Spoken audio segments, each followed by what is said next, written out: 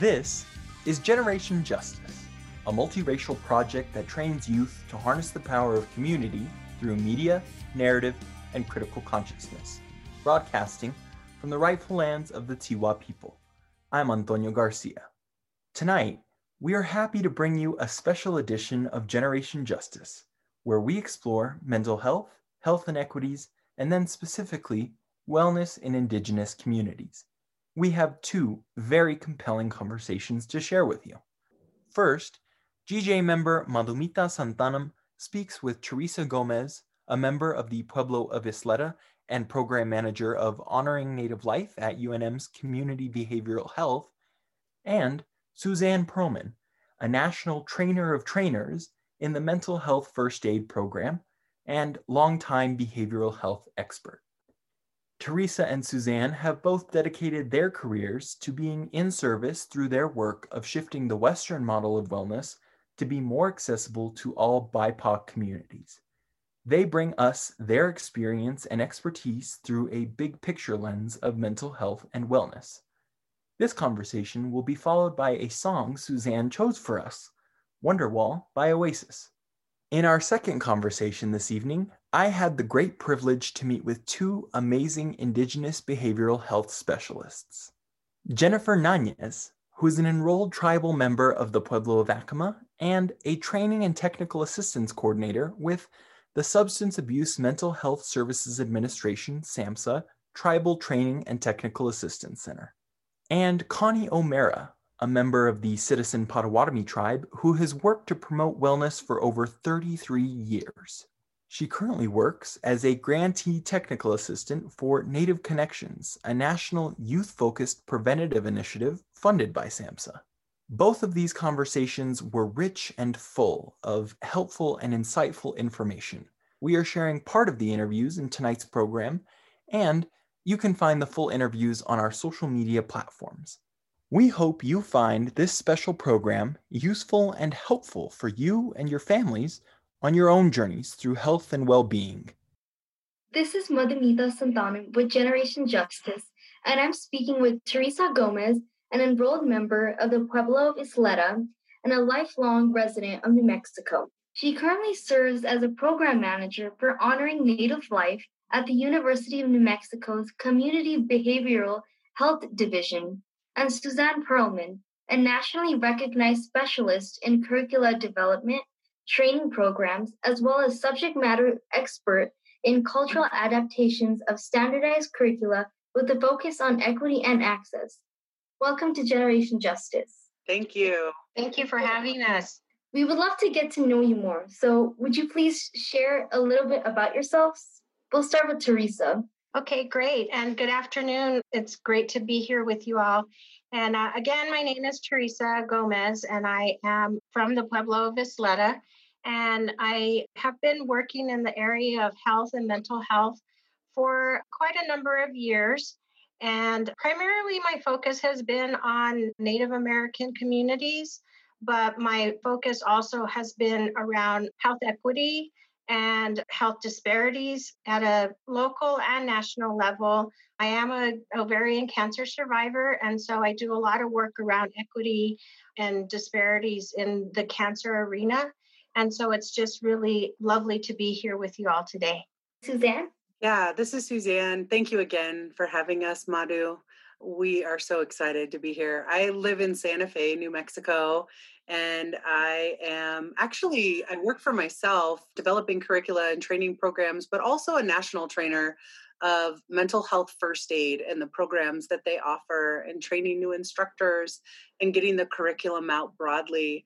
And actually that work itself really connected Teresa and myself and other advocates and communities around how do we take a model that's focusing on mental health and really honor experiences of communities that don't always look exactly like that Western experience. In fact, most don't. And so that really had sparked a lot of work for us around mental health and mental health equity and really supporting not only folks' experience, but also young people. We know most mental illnesses tend to show up in adolescence. And so how do we get ahead of that? And so that's been a real big passion that Teresa and I and others have worked on together. Thank you for sharing that. And I'm so happy that you both are here. So, both of you have specialized in working with Indigenous people or youth. Why is that important to you? And we'll start with Teresa.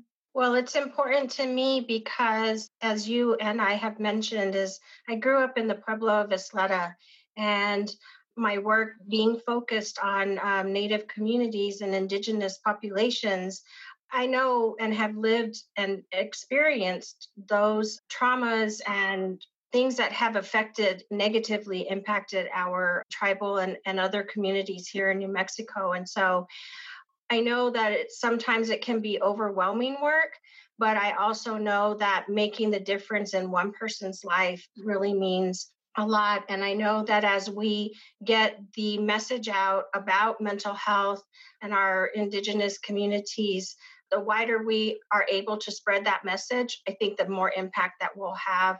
And then Suzanne, if you'd like to share. I would say, while I have expertise in developing curriculum and training, really my expertise in working with tribes is more so amplifying the voices of those communities. I'm not an enrolled member.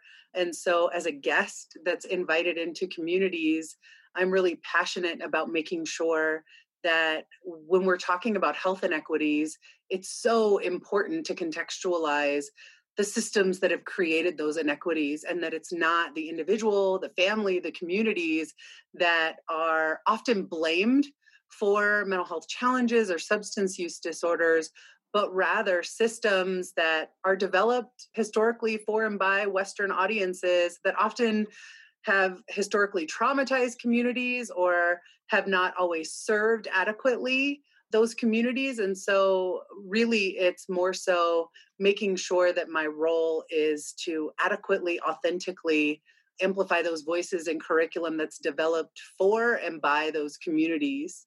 Thank you both so much for sharing that. It really means a lot. So at this time when our physical health is so threatened by this pandemic, can you talk about the impact of that on our mental health? And we can start with Teresa. Yes, absolutely. We can't forget the impact that this pandemic has had on everyone's mental health.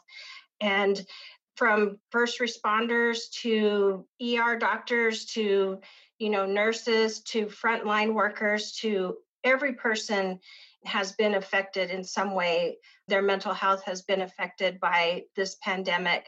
And what we're seeing in places like New Mexico and within our Indigenous communities and all of our communities is that separation. We are social beings and we have not been able to connect with one another unless it's through Zoom or telephone or, means that we're not able to gather in a way that is meaningful to us and to our families. And so the pandemic definitely has had a negative impact.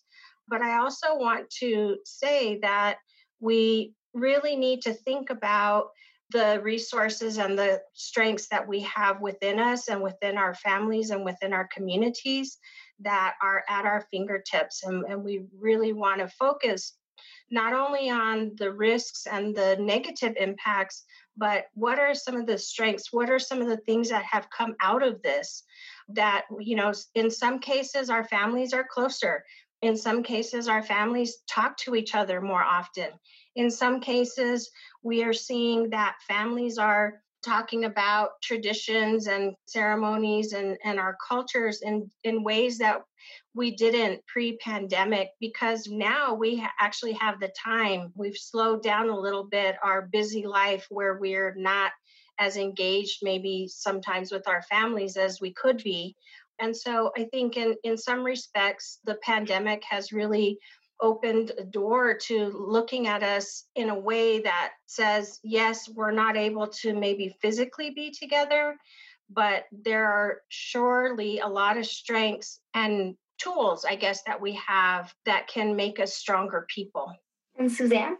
Yeah, I just want to continue on with this thought process that Teresa's brought up, which is, when we think about even the root word of disorder just means out of balance. And so all of us, taking a look at the risk factors that exist in our life and the strengths and resilience and protective factors that we have in our life, it's so important that they don't live isolated. And so at this time in particular, where we know that there are higher risk factors, people who have chronic conditions maybe are more isolated and access to care might be scarier, or we already know that there's uprisings and that we're addressing racism in our country and seeing it specifically even with the treatment of COVID, there's all these additional risk factors that are existing. And maybe the things that we did to take care of ourselves, we have less access to. But I love that Teresa's pointing out that also there's this beauty of community and culture. And particularly, she's bringing up in Indigenous communities that still figuring out ways to come together in spite of trauma and risk factors continuing to connect. And I just want to point out that the most important thing that we can do is to normalize the conversation around mental health. Mental illnesses are common. Half of us in our lifetime will be impacted by a mental illness. And so if we can, in our own ways, in our own cultures, in our own languages and tradition, normalize a conversation about that during the pandemic, we actually, and I'll share one of my favorite quotes, is that when people don't have to hide their pain, it becomes less dangerous.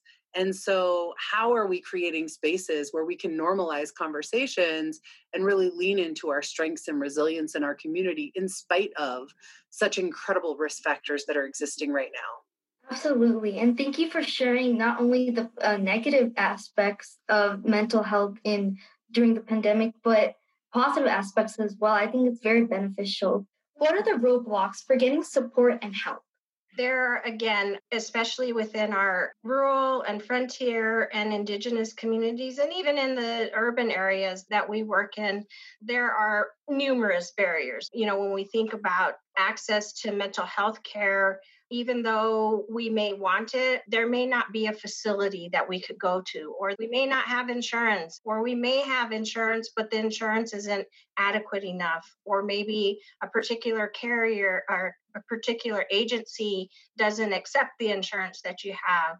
And so we see that there are a lot of monetary reasons why people are not able to access services, but also just the availability in and of itself. I know within the state of New Mexico, with regards to workforce, and you can pick and choose whatever area you want to talk about, but it specifically around mental and behavioral health, the workforce is so scarce, especially in rural and frontier communities. Again, we're social beings. We tend to want to help one another.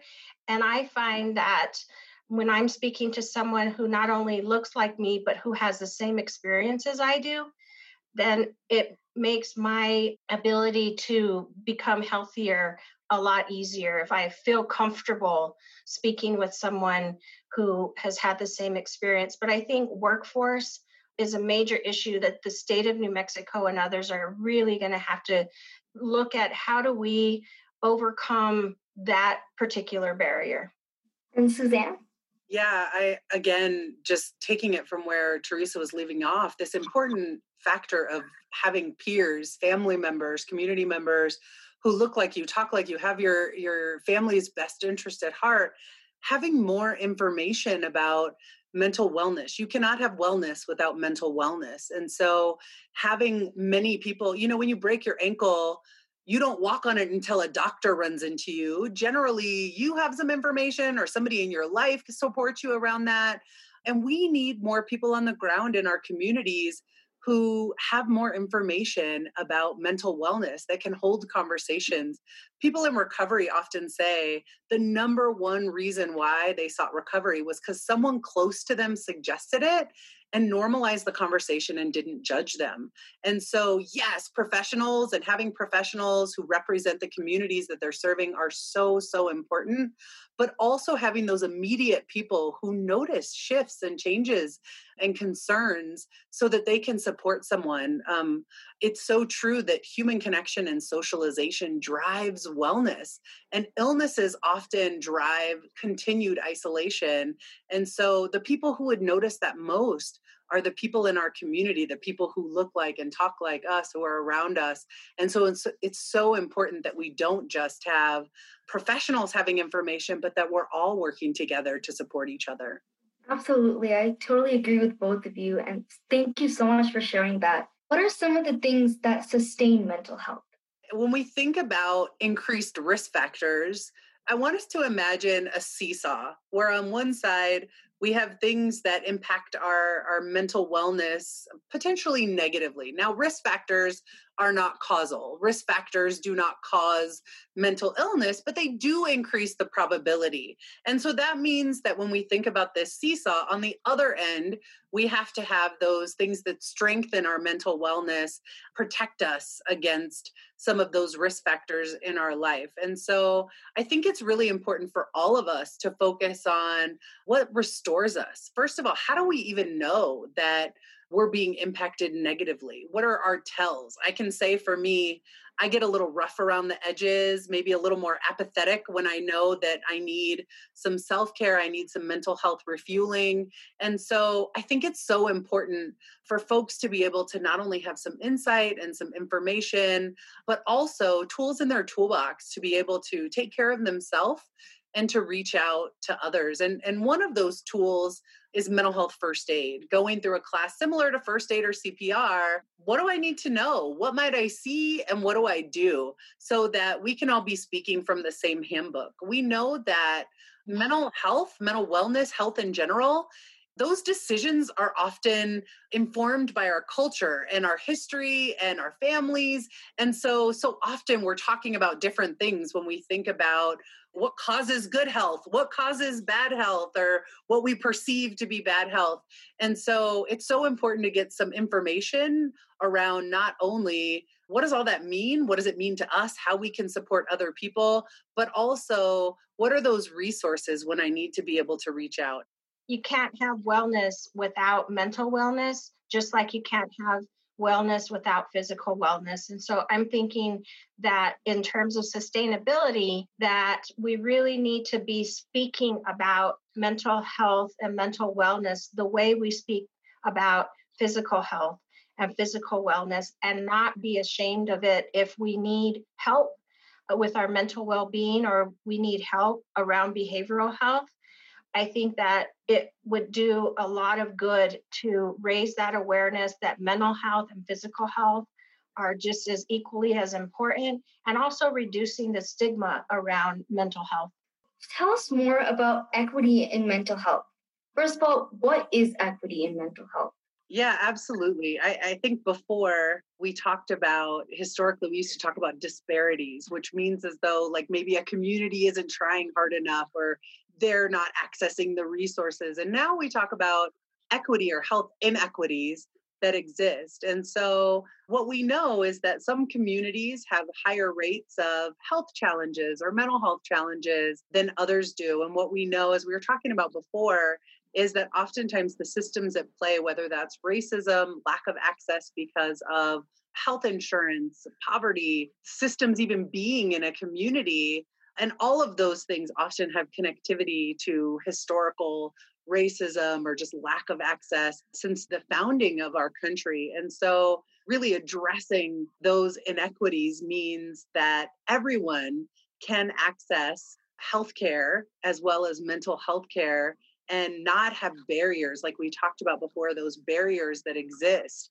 as someone is trying to be able to attend to or to be able to treat or monitor wellness in general.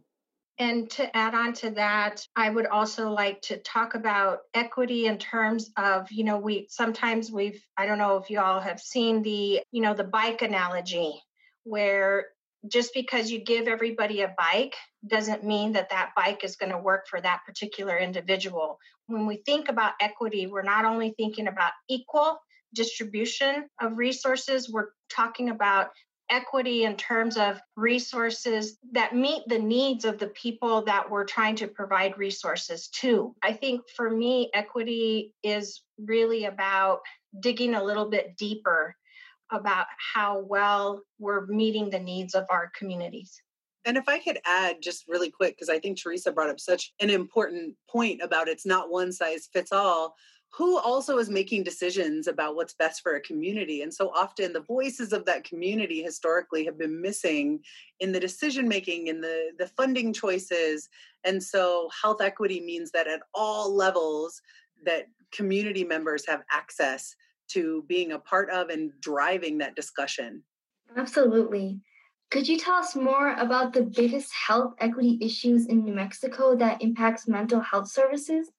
So when I think about some of the health challenges, it's such a multifaceted question. I think if you asked any of our Department of Health or Children, Youth, and Families Department or Indian Affairs or Aging and Long-Term Services, or then if you went to the governments at each of the individuals, tribes, pueblos, or communities, or community by community, I think the answer to that might look different because some of the challenges in those communities look different. And so I will say with humility, I know that in our state, access is such a huge barrier. It's such a huge challenge. But if I had to say, yeah, one of the biggest barriers is just making sure that everyone has access to healthcare and mental health care equally with equity. And I will say also, just if you had to say another sub concern is also, we cannot lose mental health professionals in our state. That our young people, we need them to stay here.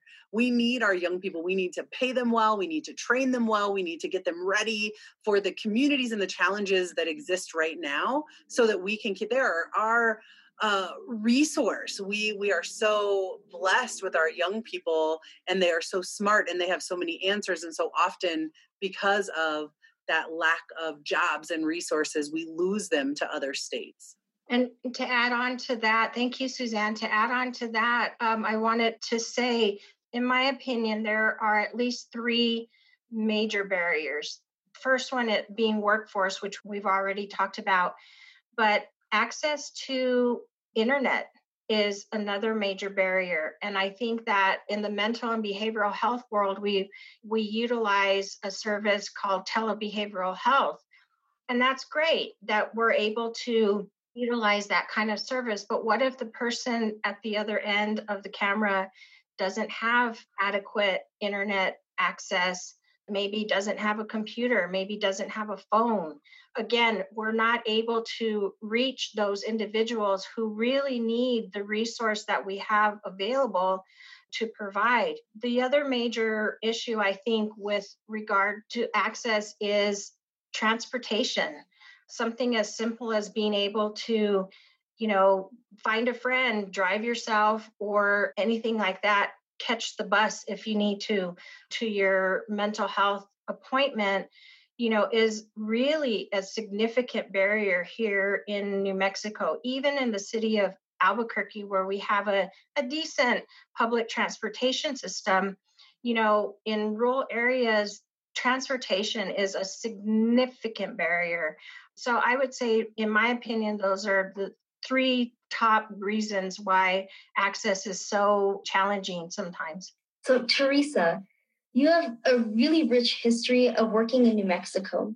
How does your current role of leading Honoring Native Life as the program manager feed your soul?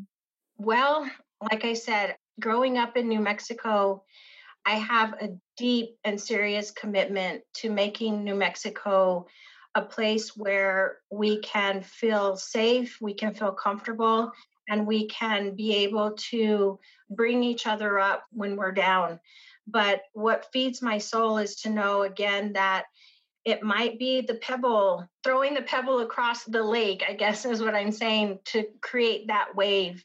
That I may be just a pebble, but I know that as I continue my work, that will create ripples, and that people will become more, in tune with the mental and behavioral health needs that we have here, and be able to address those because we've raised some level of awareness around mental and behavioral health. Oh, that was so beautiful. Thank you. Suzanne, as a national trainer for youth mental health, what impact have you seen as a result of your work? What part of your work brings you joy? Those are great questions. So the impact of the work, when I first started training mental health first aid and training around mental health, there was so much work that went into explaining why we needed to talk about this. And again, I love Teresa's analogy of being one cog or one pebble or one part of this movement. And it's been so thrilling to see so many people coming together and people advocating, and so being a part of something that's bigger than myself, and also being able to learn and grow as well. I think during this time of uprisings and learning about racism and our opportunity to learn and grow, I have just loved seeing how we can get uncomfortable in service of centering other people. And so that has been so incredible to see and be a part of. What brings me joy, I think kind of what I was talking about before, was being a part of a movement and hearing people say things like, I've never heard that recovery is possible. And because of this class, I believe that. Or, oh, you sparked a light bulb and I'm going to reach out differently to other people. I had in a class once somebody who reached out to me and said, I never knew that what I was experiencing was common, and to have it normalized that I can go out and have conversations. Or I noticed signs and symptoms and somebody was thinking about suicide and we had a courageous conversation and they're getting better. It's story after story, and it's not my story. It's our collective story of what can happen when we create space for everyone to be able to show up authentically. Absolutely. Thank you both so much for sharing that. So, what are some things you do every day to maintain your own mental health? I'm an avid hiker. So right now, because of the pandemic, one of the gifts that I have is I get to be home with my family. I have 2 boys and a husband and a dog named Mookie. And so Mookie is the big winner here, is where I'm headed. For my own mental wellness, getting outside with my dog and seeing all of the beauty that New Mexico has to offer in safe ways with my mask and distancing to make sure that we're being healthy and following policies. But it's so important to be able to get outside and recharge. I'm going to have to agree on both points with Suzanne. Is I've got a couple of dogs as well, and one is Milo and one is Barney, and they bring such great joy when you just need a hug, and you don't need anybody to say anything back to you. You just need a hug. But also going outside and really looking at what is around me and what I can draw upon that's right here in my backyard. And I'm thinking, I heard a beautiful story about talking to the clouds, and that the clouds don't have any judgment either. And after a while, if you give that negativity or your worries, I guess, if you will, to the clouds, then the clouds dissipate.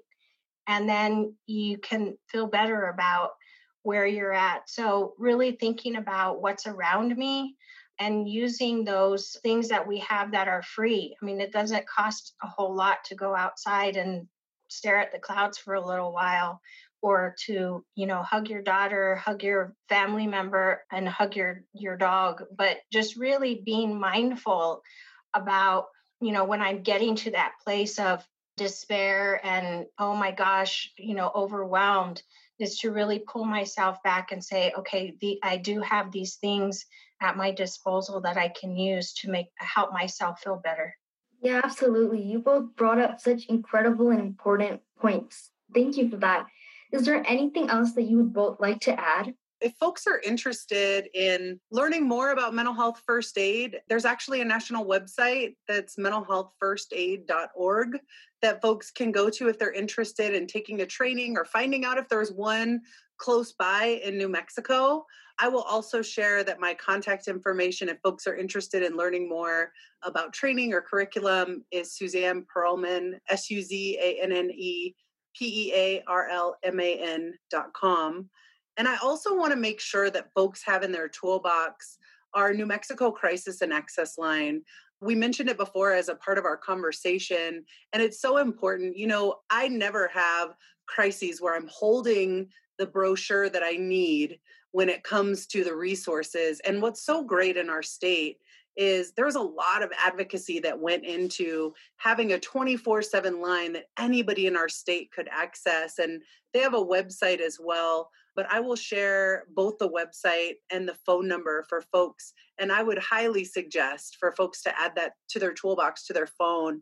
The website is nmcrisisline.com. So NM as in New Mexico, crisisline.com. And then the crisis and access line that people can call is 1-855-NM-CRISIS or 855-662-7474. And their website has more resources, places where you can access and look for behavioral health providers, mental health providers, wealth of resources. And the last one that I'll mention is the Pull Together. Pulltogether.org is a website where folks can search county by county for everything from childcare to domestic violence resources, behavioral health services that exist specifically in their community and are being updated consistently so folks can find if they need supports. And Suzanne, would you mind mentioning the number for the text line? Oh, that's a great point. Yes. So we also can use, and let me just share our national numbers too, because then it doesn't matter where you are in the country or who you're trying to support. The National Suicide Prevention Hotline, which focuses on any kind of emotional well-being support, is 800-273-2855. Once again, 800-273-2855. And the crisis text line is 741-741. And you can text anything. You can text MHFA for mental health first aid, or safe, or home, or hi. Any word that you text will get a conversation going, and they can talk you through anything and resources, or even connect you to state and local resources as well. Well, thank you, Teresa and Suzanne, for being here and talking with me. It truly means a lot. And I really appreciate all the work that you both have done. It's truly inspiring and so beneficial. So thank you so much. Thank you, Madhu. Thank you, Madhu. And thank you for helping us get the word out. We really work hard to raise awareness about mental and behavioral health. And so thank you all for helping us get the word out. Of course. Thank you for being here. For Generation Justice, I'm Madhumita Santanam. Because maybe you're gonna be the one that saves me. And after all, you're my wonderwall.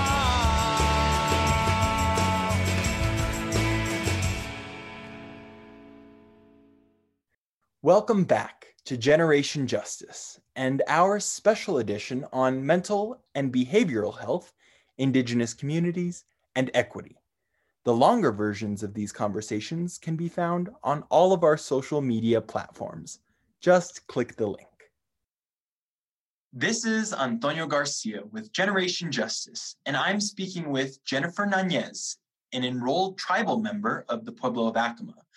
She's a training and technical assistance coordinator with the Substance Abuse Mental Health Service Administration, SAMHSA, and Tribal Training and Technical Assistance Center. Ms. Nanez has been in the social work and education fields for over 20 years. And Connie O'Mara, a member of the Citizen Potawatomi tribe, who has worked to promote individual and community wellness for over 33 years. She currently works as a grantee technical assistant for Native Connections, a national youth-focused preventative initiative funded by the Substance Abuse Mental Health Service Administration, SAMHSA. So Jennifer and Connie, welcome to Generation Justice. Thank you so much for being here. Thank you for having us. Thank you for having us. Absolutely. So please share with us a little bit more about yourselves. Connie, would you like to start? I'll start with an introduction. Bonjour. Hello. Connie O'Mara, Indigenous, Albuquerque, New Mexico, and Donjaba, Nishnawbe, Potawatomi, Citizen Potawatomi, and Dao. My name is Connie O'Mara. I'm a member of the Citizen Potawatomi Nation, originally from Shawnee, Oklahoma. I've made Albuquerque my home, and I'm really, really glad to be here today. Thank you. Thank you so much for that. Jennifer? Hi, I'm Guazi, Gaitawa Haupa, Dushiname Ats Aya Yakukuchinish Hanu. Hello, everybody. My name is Jennifer Nanez, and I'm from the Pueblo of Acoma, and I'm glad to be here with you all today. Thank you so much again. Can you share a bit more about your journey into the profession that you're currently in? I'll start. I've been a social worker for 30 years. I'm a licensed clinical social worker, but of late, I've been doing training and technical assistance for the last 12 years, all in Native communities. I do a little bit of clinical work on the side. My title is Training and Technical Assistance Coordinator, and we do a lot of outreach. We work with all of the 573 plus tribes across the nation. And so I've been very privileged to do this work, learning more about cultures within culture, even if we share some things in common. You know, we all have different languages, we all have different approaches. So I just feel really gifted to have this, work to do every day. So thank you, Miigwech. Thank you, Connie. Jennifer, did you have some feedback on that question? Sure. So I kind of fell into social work early in my college years at New Mexico State and found social work after looking at different majors over time, education, even engineering, and found that when I took my first social work class, it really spoke to me.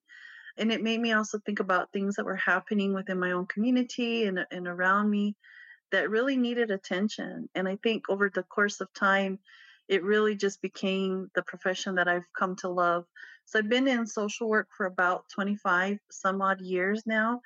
I'm a master's level social worker. I'm not independently licensed just yet, but the work I've done in the field and really have enjoyed has just always been working within our tribal communities. So I'm fortunate enough to be a colleague of Connie's. I work also as a TTA coordinator, tribal training and technical assistance coordinator, and really enjoy being able to work not only locally with the tribes in my prior roles and even in this current role here, but now nationally with other tribes, working in areas to promote mental health, promote, again, wellness within their communities. And that's something I've always been interested in being a part of. That sounds like some really awesome work that both of you are doing. And both of you have specialized in working with Indigenous peoples or youth. And why is this important to you each? Maybe Jennifer, we can start with you. Sure. Well, part of it is because I'm an Indigenous woman. I grew up in the Pueblo of Acoma. I am biracial. I grew up there on reservation with my father and my mother and my family. And we came from a large, extended, traditional family. We all grew up together, oftentimes, sometimes even within all the same household. And I think understanding some of the needs within our community and within our tribe, and understand how those have been very different from the greater population out there, was something that I always wanted to focus on. And part of the reason why I've always worked within tribal communities was what my grandfather used to always tell us, is that we're here to serve. We're here to be of service to each other, to take care of each other. And that's always a concept that's within our tribal communities of how we care for each other. And I think that really hit home for me in this particular field, is that it really is a part of what we do as social workers, is we take care of each other in this field. We take care of our communities within this field. And that for me was giving back to my people, giving back to my community, making sure that I gave back and I made sure I was taking care of people like my grandparents asked me to do. And so I really felt that service calling is part of that work within our tribal communities, is to be of service to our people. Thank you so much for that. And Connie, why would you say that this specialized work is really important? I really agree with Jennifer.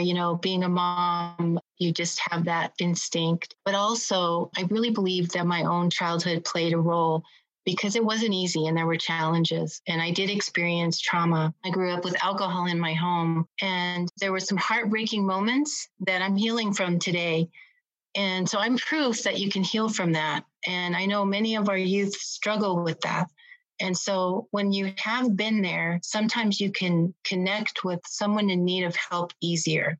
And when you're a good listener and you know what it took for you to find the path of wellness, then you can do that. You can, repeat that and support other people. So that's one of the main reasons. But there's another really important reason why I do the work with youth. I'll be honest with you, I learned so much from them. I learned more from them than I could ever teach them. They come with this energy and information and even intelligence that, far surpasses mine. So I hope it's an exchange that benefits both of us. And they also give me so much energy myself. On those days, I'm an elder now. And on those days where I'm feeling like an elder, I just have one interaction with the youth, and it makes all the difference in the world. They give me hope. And while we're talking about that exchange, what's the importance of Indigenous youth connecting with elders and others in the communities that they come from? I definitely think it's important that our youth and our elders connect for two reasons. One, like Connie is saying, it really does give some needed and added energy to our elders within their day-to-day, time frames here with us. But two, because the elders have so much wisdom to share with our young people about the history, about our traditions, about our language, our religions, our practices, and understanding what those really mean. But what's so neat about the youth, again, is that innovation that they have, that energy that they have to keep those going and keep those alive. And really ways to help share them with each other, I think is really amazing. But I also think that because our communities have gotten away from who we were as people, where we had these multi-generational families and systems constantly in place. I grew up with my grandparents. I grew up with my great grandparents all the way through till my college years. And we've gotten away from that over the course of time. So reintroducing that with, again, this elder and youth collaboration, no matter how it's done, really brings us back as to who we are as Indigenous people. Thank you, Jennifer, so much for that beautiful response. And Connie, would you like to also give your response? Well, as I was saying, our precious youth, they have challenges too. It's not easy, both living in a tribal community sometimes or living in an urban community sometimes. And so there's things that they're dealing with that our elders dealt with too. And that's the, effects of historical trauma and current trauma. And so you need to feel that connection to somebody who really cares and someone who has knowledge that you're willing to listen to. And so I think it's really important for us to make ourselves available, but also for it to be very comfortable for them to be around us. And so I think we really need to realize their needs and realize our needs, because in order to help them, we have to listen to them. Mm-hmm. We have to learn from them what will really work. When we keep trying to do things, and I don't mean this in a disrespectful way, I really want every one of our youth to learn their own culture. I'm teaching my granddaughter culture. She's 3 years old, and I'm working on ways for her to learn starting from a young age. But we have to do it in a way that's respectful for those youth, that figures out, like as Jennifer says, that they find a way to connect with us in a good way so that they feel comfortable. And Connie, could you talk more about some of the stigma and false narratives around mental health that may be more specific to Indigenous populations? Well, I definitely agree with Jennifer that the way our communities, the way I learned, is not to separate mental health from an overall wellness that we can all enjoy and that we always work towards, and that we actually had ways built in to our societies and tribes already to reach wellness at any given point in our lives. So I think that that's so important to understand that when we're developing systems and interventions and, strategies for increasing mental health in our communities, that we really understand the way that particular tribe looks at wellness so that we can meet that need. And I know that's going to be difficult because there's two systems going on. But I really feel, and I know Jennifer agrees, I really feel that we can blend those systems and make it work for our tribal communities so that more and more people are able to be supported and not have that stigma around it. It's just part of being human, that you have challenges, that you have difficulties in your life that you have to overcome, and that doesn't make you, wrong. It's not what's wrong, it's what happened. And how we look at that makes a big difference. And Jennifer, what would you say some of the stigmas and false narratives around mental health are more specific to Indigenous populations? It's gotten separated over time, looking at mental health as part of overall health care and health for ourselves. that idea that we're whole beings. And Western medicine really played a large role in that, in separating out what was mental health related issues and saying, oh, that gets treated over there by someone else in another room, in another building. And we don't even talk about it because it's such a taboo topic. And that's wrong. It really has been a disservice to our people, in part because we never treated ourselves in that manner. When we worked with holistic medicine as Indigenous people, we never left that feeling out. How are you feeling? What emotions are you having? Where is that coming from? What happened that brought that feeling upon you is something that we always paid attention to. When it became taboo to talk about it, it became a secret issue, something that we bury, something that we don't address. And we really do need to bring it back in, because we have that chance and that need to talk about those things that affect us, to talk about what impacts us, to talk about those traumas and how they've hurt us over time, and so we can heal from that. And that's, I think, been the biggest issue with stigma with regards to mental health, is that it's been separated out from overall health care and the overall idea of health. And so getting back to that really is not just saying, okay, we're getting back to an idealized form of health overall. It's an indigenous form of health, of looking at us as a whole being. Definitely. Thank you for that. And while we're on the topic, what are some of the assets that Indigenous communities have that support wellness and mental health? I do think that for our communities, the fact that we have, especially here in the Southwest, so many of our tribes and tribal nations, really nationally, that are rooted very deeply within their tradition and their culture and their language is incredibly important and incredibly supportive to these efforts, because that's protection. Our culture is protective, our culture is prevention. And I think trying to make sure that we impress that upon our work that we do for those who are non-Indian working in tribal communities, such as the federal government, such as federal grants that come into play, federal funding systems that come into play, that understand that really it's who we are that's most supportive, not what evidence-based practice model you want us to utilize is most important. No, it's who we are and what we have to bring to the table that matters and makes us resilient and helps us with our resilience over time really is incredibly important. And for those of us who are still learning our traditions and learning our language, and I'll say for one that I'm one, that it's also that connection that we have to understanding who we are that is, again, very supportive of our efforts within our own mental health. And having that connection and having that deeper understanding of this long history that we have, this long tradition that we have, this long culture and religion that we have, really helps us and supports us over the course of time. So I think that's what's really unique about Indigenous populations overall, is that's something we have that's been in place for a millennia.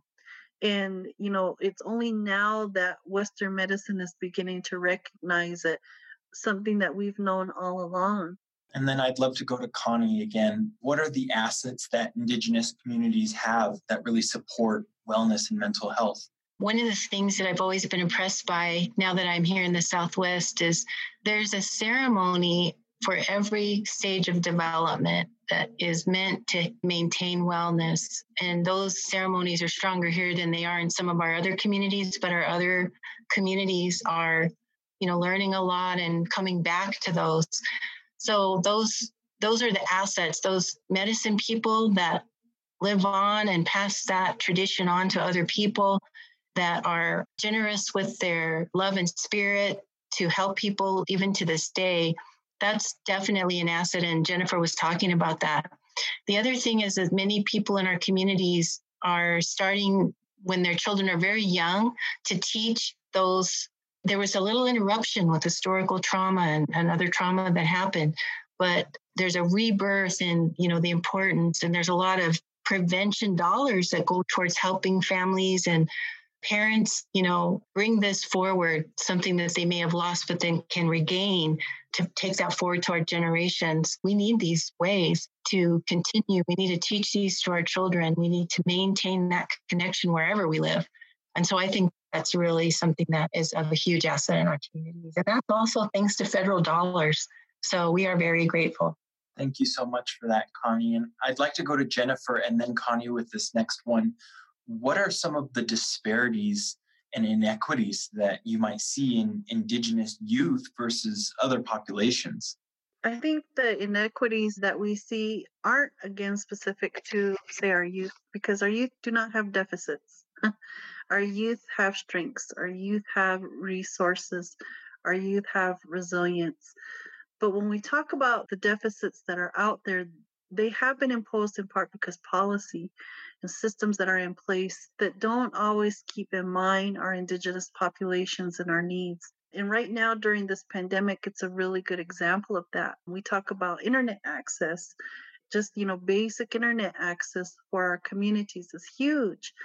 And we're seeing right now with the pandemic that it's hindering education, it's hindering healthcare access, it's hindering the ability to communicate with each other, in part because our families are separated during this time frame. Those multi-generational family systems that we have and have always been a part of and always gathered together, we can't do because of the pandemic. But those things like, again, internet access have an impact on it. And when we talk about those kinds of deficits or social determinants of health that we don't always have access to, it's not in part because we didn't create them ourselves. If we had the ability to do that on every level, we wouldn't have these issues. But we get caught up in policy, both state policy, federal policy, that creates those issues or doesn't support those issues, like healthcare funding, like education funding, like the basic needs that we consider, like, electricity, water. And now we talk about telecommunications, like internet and telephone lines now that are really necessary. And when we think about it in the healthcare and the mental health care realm, especially, we have to think about that because those systems are what impacts our access to health, our access to mental health care. Again, take, for instance, the Indian Health Service system for all of what we call the Albuquerque area, and that's all of the 27 tribes within that catchment from southern Colorado all the way down to West Texas and Isleta del Sur Pueblo. And it encompasses all of the tribes and the Apache nations, and then the 3 independent Navajo bands. There's 12 behavioral health care providers. That's it in the IHS system for all of those tribes and all of those tribal members. And so when we talk about, again, those deficits, it's not something that we want. We need providers. We want providers. And we want to grow our own providers from our population to promote our own people up into those positions because we know what we need as treatment providers. We know what we need as prevention providers within our community, as peer support workers within our community.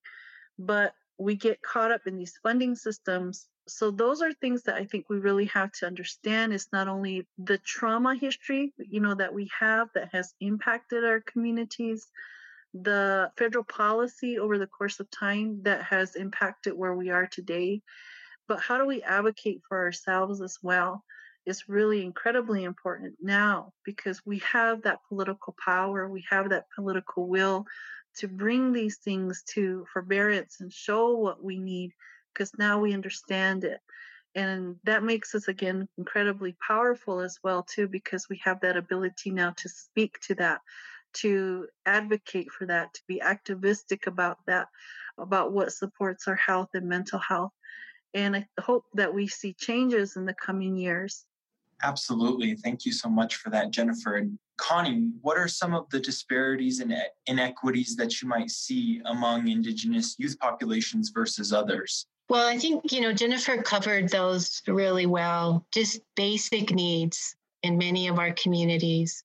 We have a problem with clean, healthy water in our communities. We have food insecurity in many of our communities. We have lack of access to education. You know, one of the things that is probably the most harmful are racist kinds of things that our young people are subjected to. And things like even, you know, team names that, you know, use our Indigenous names in not a good way. And so as far as them trying to develop an identity around, you know, who they are and that they come from strong people, it's very challenging. But just basic poverty issues, you know, and our youth, many of them are in rural areas. They're, you know, don't have a lot available to them. And sometimes it can really seem hopeless.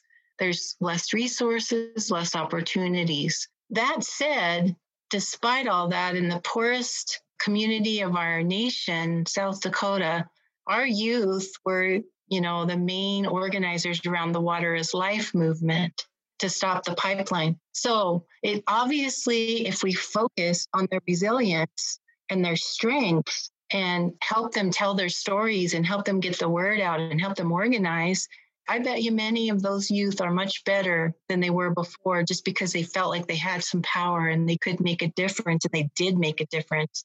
They taught us elders how to do it. So I feel very hopeful for that. And starting again with you, Connie, what are some things that you do every day to maintain your own sense of wellness? That's a really good question. Today's a really good day to ask me because I've been multitasking. I took, you know, typically, I guess a social worker thing, we end up taking on more because we want to help more. And so I was just talking about that on our webinar, is that I do have a practice that I do every day. Usually it's in the morning, but it occurs every day. It's just to get centered. It's to do my prayers, to smudge in the morning, to make sure those prayers go up to Creator. And then, you know, noticing when I'm struggling. And I've pulled in Jennifer before as my colleague when I was struggling, sometimes just sharing it, getting outside of yourself and sharing it and getting that support is enough, get you through the whole week. So I think it's just something that we have to build in as a practice in our everyday lives. And we have to notice, because if we don't notice, sometimes it's too late and we don't take good care of ourselves. So I'm learning that, still learning. Yeah, that's really important. Jennifer, what do you do every day to maintain your own sense of wellness? That's definitely something I'm working on too, between work and being a mom, and right now having a daughter at home who is working on virtual school. It can get a little hectic at times and trying to make sure everything's still running and smoothly within the household and still trying to take care of work related things. It can get hard. But for me, I think one of the things I like to do is definitely pray before I go to sleep at night. I make sure I'm praying because it really helps me recenter myself for the day, helps me kind of calm down from the day, helps me reset for the following day. And then throughout the day, I try and take little breaks. Maybe it's, you know, to listen to music or to do something, you know, with my daughter. We go for a walk or we get out and play for a little bit. That helps both of us and really helps me. And I find I do have to work at it because I can be a bit of a workaholic.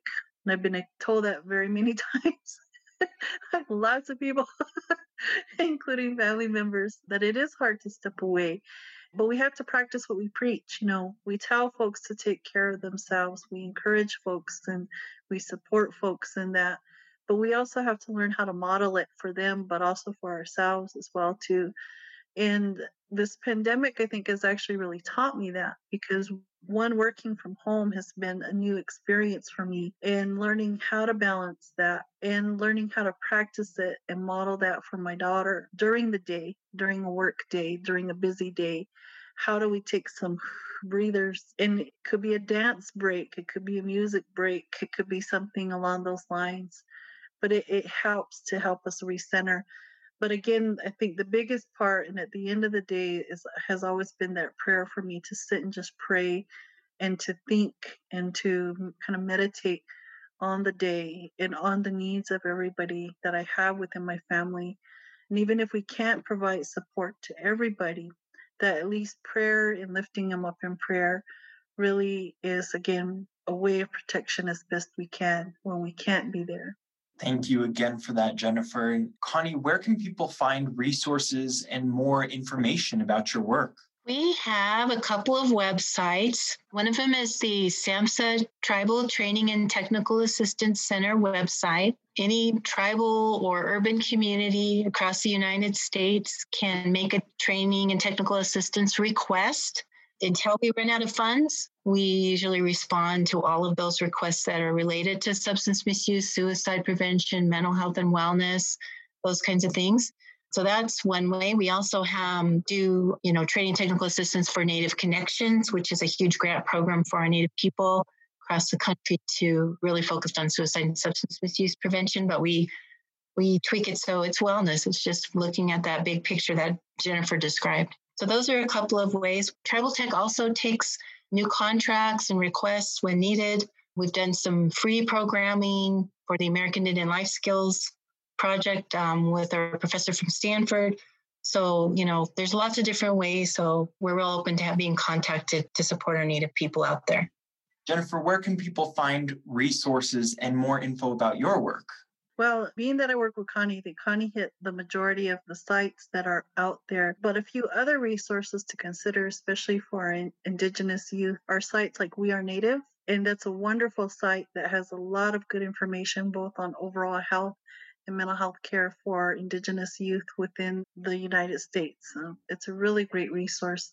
Centers for Native American Youth as well, too, is another great resource that touches on overall health as well as mental health needs for our youth. And these are, again, agencies that we work closely with over time and promote within our work, both with our agency and in other roles that we've had over the course of time. These are some wonderful resources that are out there for our youth and for our communities to utilize. Thank you so much, Jennifer. Is there anything else that you, Connie, or Jennifer would like to add? I just want to say that Jennifer, Teresa, and myself practice what we preach. So we've been working in collaboration among our different organizations until we stole Jennifer away. And we wanted to show that when you work in collaboration, you can serve more people. You can cross lines when one organization can't do one thing. You can share resources.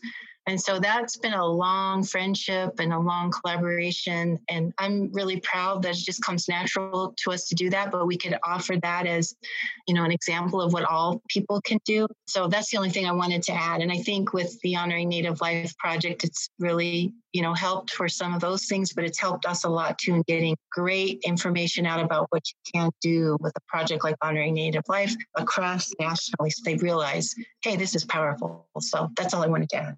Thank you. And Jennifer? Yeah, and I definitely agree with Connie that collaboration has really been key, in part because we have these issues where we don't always have the resources enough in one program or project to do everything we want to do.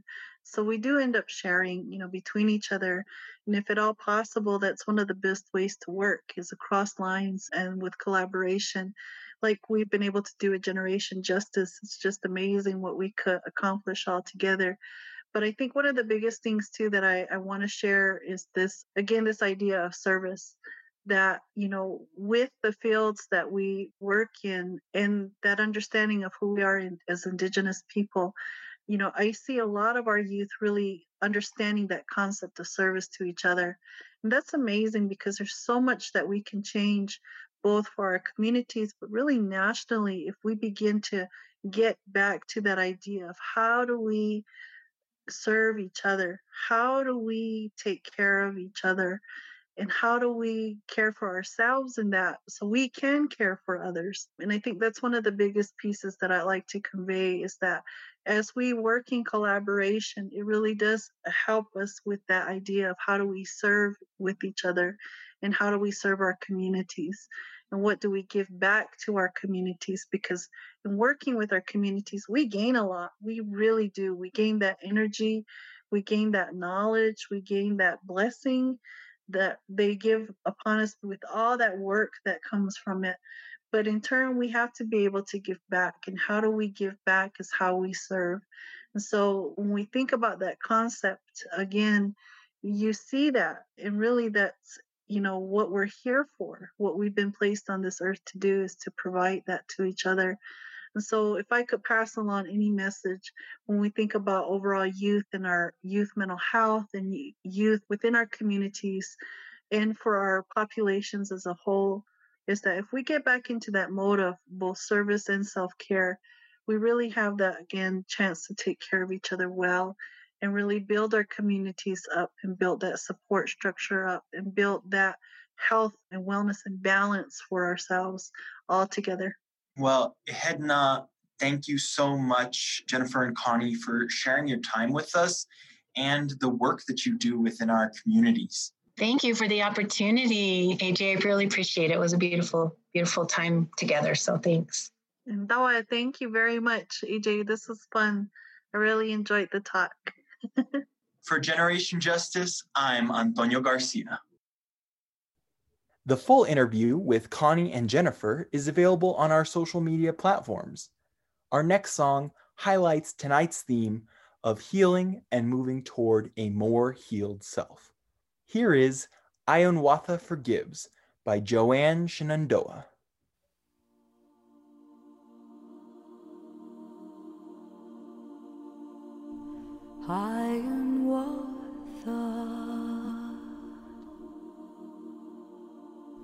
Luaya delakwa dan honan tulho auduskana agaha.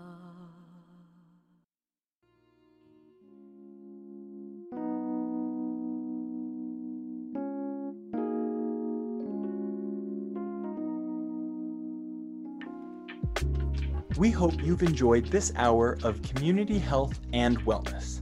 We'd like to thank our guests, Teresa Gomez, Suzanne Perlman, Jennifer Nanez, and Connie O'Mara. Tonight's program was produced by Roberta Rael and Barbara Ramirez. Interviews were conducted by Madhumita Santanam and myself, with editing support from Roman Garcia. And thank you to our social media producer, Lily Lukow.